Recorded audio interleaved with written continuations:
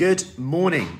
How are we? Happy Sunday. Just an early one for me. If you're coming in, give me a hello. If you're on replay, let me know you are on replay. So just up early, we've been recording actually a few trainings around our food freedom program, which is all about being in control of comfort eating. By the way, I am going to be doing a free talk.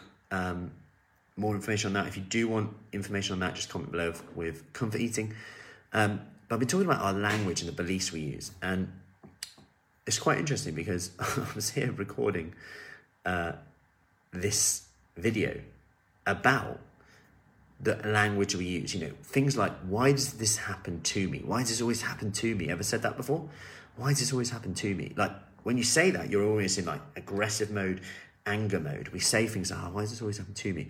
And I was about 10 minutes, 11 minutes into the training, and I moved my foot and I touched this baby here. This isn't a real baby, but I'm not going to put it on because the kids are asleep and I don't want to wake them up.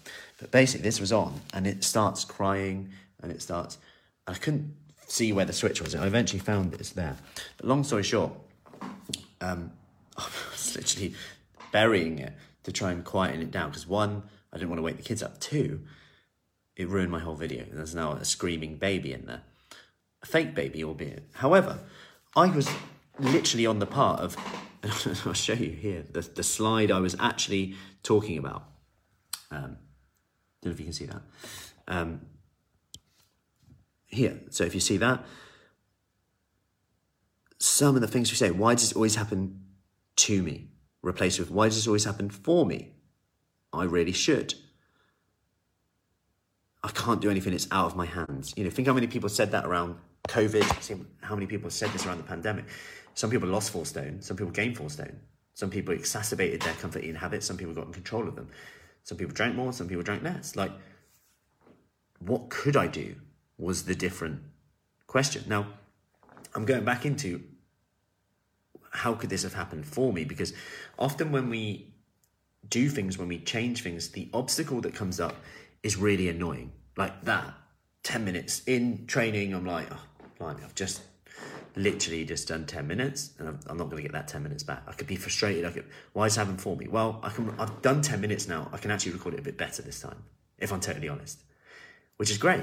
And something I want to talk about with this, and I'll just show you the slide, is the emotional cycle of change. So that was a bit like that baby happening there. It was a bit like the valley of despair. So what happens when we change? Well, we get this uninformed optimism. And that's like saying, I'll do it tomorrow. When you say, I'll do it tomorrow, what happens? You feel blooming awesome, right? You go, yeah, I'm going to do it tomorrow. So I'm going to chill out now. And I feel great. And it feels good, doesn't it? Then we get that informed pessimism. That's when the time comes. Blimey, did I set my alarm for 6 a.m. to get up for this workout or whatever? And it's about acting based on how you want to feel rather than how you feel. Because if most people set their alarm on a Monday and just acted based on how they want to feel or how they felt at that time, they wouldn't get up for work. But they do. Stage 3, we go into that valley of despair. You know what, this is a bit harder than I thought. It's easier if I give up. Because if I give up, I don't have Matt, I don't have Fruity Fit, I don't have people chasing me. I don't have people going, like, you do this deadline, do this. It feels easier. And the cool thing is we quit and then we feel good. We get a little dopamine hit. But then we go back because 2 weeks pass and maybe we realise we've got to do something again. It's hard again. I'm breathless when I go up the stairs. I feel unfit. The clothes don't fit me. Whatever thing, I can't have the energy to run around with the grandkids. Then we go through the cycle again, forgetting that actually pushing through to success here is the key thing. Because every obstacle that comes up, there's a breakthrough on the other side. That brings that informed optimism. You know what? This is hard. But guess what? It's hard anyway. So I might as well choose the hard that's going to get me the results, that sense of achievement. Because that sense of achievement and going through that, nothing beats that of how you feel. Think of when you've got jobs, new job interviews, whatever it is. You've helped someone, helped kids learn something. You get such a sense of achievement whenever you've achieved something for you. And it's important to remember here that what you say to yourself about yourself is the most important thing. What you say to yourself about yourself is the most important thing. Your brain will always prove yourself right. So if you say, I can't do this, your brain will add a so that on the end. I can't do this. Or add a because on the end. I can't do that because you're lazy, you've got no time, you're stressed, it's too much at the moment. Whereas, what could I do at the moment? Well, I could do one workout a week. I could do a 1 minute workout. I could do 10 minutes. What would happen if you did 10 minutes? That's your one step today. That's your 1% today that if you did, would make everything else easier or unnecessary. What happens then? What changes then?